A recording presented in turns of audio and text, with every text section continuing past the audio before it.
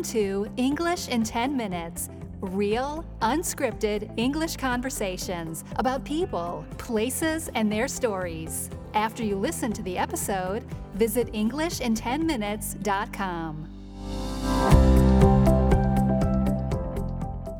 Today I am in a park in Munich, Germany, and I'm here with my brother Tim. Tim, welcome back.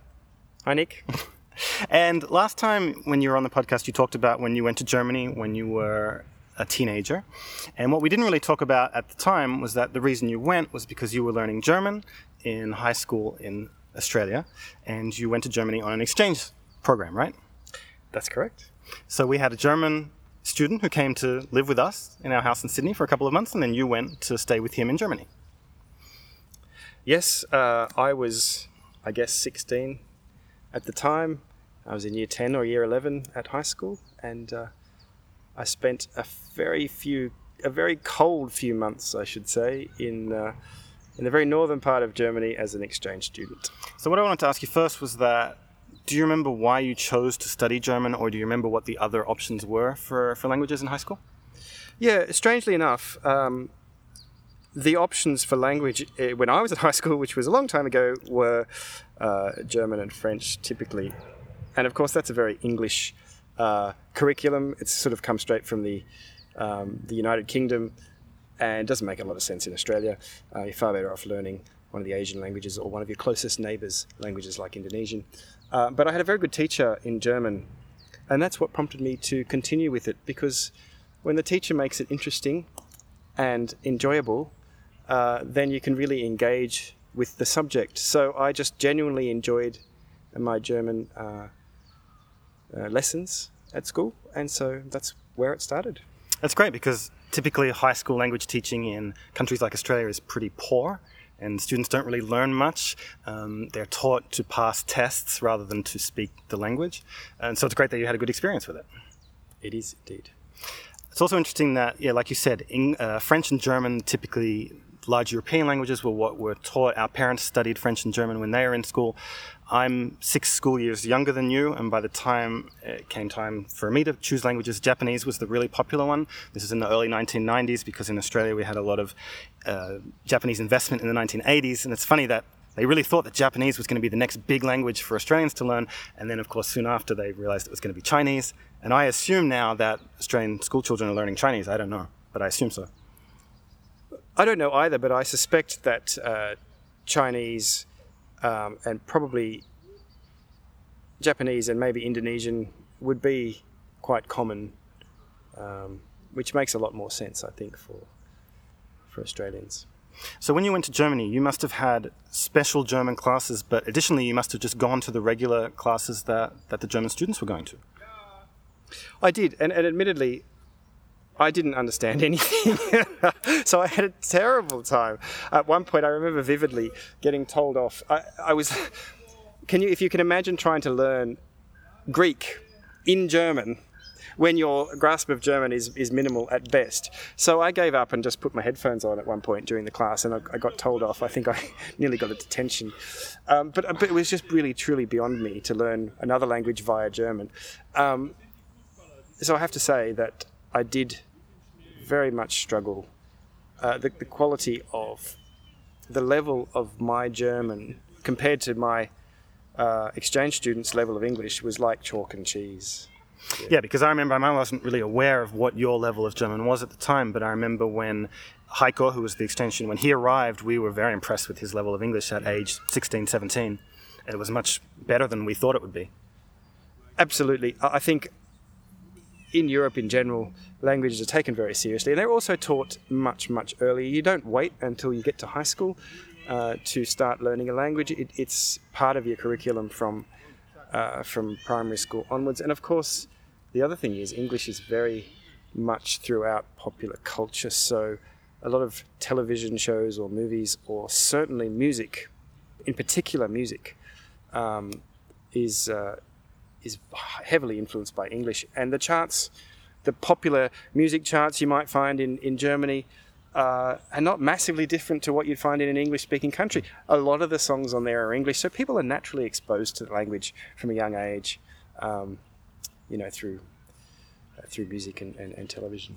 And so did you find this period that you spent in Germany, did it help your German, or was it, like you said, just so difficult in certain ways that you almost didn't make that progress? I don't think I made a whole lot of progress, actually. I've made far more progress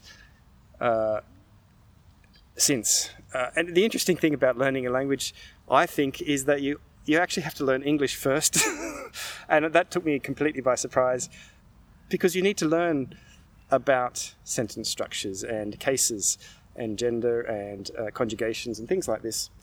And if you don't know that in English, it's very, very difficult to learn it in another language. So I found myself actually having to revisit, and I was never very good at English at school anyway. So trying to relearn English first helps significantly in learning German. Yep. So I don't know German, so you'll have to help me out with this. But just thinking about the language compared with English, they're obviously both Indo-European languages, and they're both on the Germanic branch of the Indo-European family tree, so there's a lot of similarities. They essentially both come from a Proto-Germanic that was spoken outside the borders of the Roman Empire. So what are the challenges specifically with German, do you think? I think the challenge that takes you by surprise a little is gender. And it's probably the same in many other European languages. In fact, I think it is in French and Spanish and Italian. But in English, of course, really only human beings that have gender or objects that are alive. In German, every object has a gender. So a table, for example, is a male. A ship is a female, or whatever. Probably even got that one wrong. But the difficulty is not just learning the gender, but then all the cases and different forms that goes with that. So that's complicated. Right. And so, yeah, the Latin languages have genders, but doesn't German also have a neutral gender? Yes, it does. That's right. There's masculine, feminine, and neutral. So that makes it even harder. So after you got back from Germany when you were younger, it seems that maybe you weren't really encouraged to continue with German, and then you spent, 20 years probably not thinking about German at all, and then you've recently come back to it in the last few years. So what inspired you to restart with German again after such a long absence? I think the fact that I didn't actually need to restart completely from scratch was probably my main motivation. I felt slightly inadequate I've been living in London for 8 years and Berlin for nearly 6 months now, and Europeans in general are very proficient at other languages, and I couldn't believe that really I just knew English.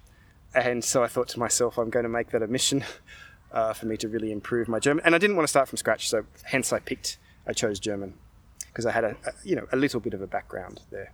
Okay, and so how's that been going the last few years, and especially the last few months that you've been living in Berlin? Well, I can order a beer and a schnitzel. Well, that's all you need. I've got restaurant German. Can I have the bill, please? And so beyond that, are you able to have conversations with people, or how would you rate your level, I guess? So officially, I think I'm roughly at B2 level on the official scale, which really is, I suppose, beginner to intermediate. I still feel that by and large, most Germans can speak English better than I can speak German. But that's okay. You've got to start somewhere. So I'm improving all the time. And are you finding living in Germany that exposure to the language is really helping insofar as, television, radio, or things like that? Yes. I find that one of my challenges is to not have the person speak back to me in English. And sometimes that works and sometimes that doesn't. So I do make an effort. Certainly television helps. I find that watching a German show with German subtitles is perhaps one of the best ways to assist your learning, whereas finding it's usually easier to understand if there are English subtitles, but your learning ability or your learning capacity is perhaps lessened. Yeah. All right. Well, thank you very much for talking to us again, and good luck with your German. Thank you, Nick.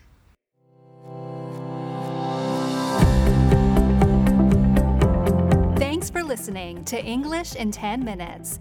To download a worksheet for this episode, including the most useful vocabulary and a full transcript of the conversation, Visit EnglishinTenMinutes.com.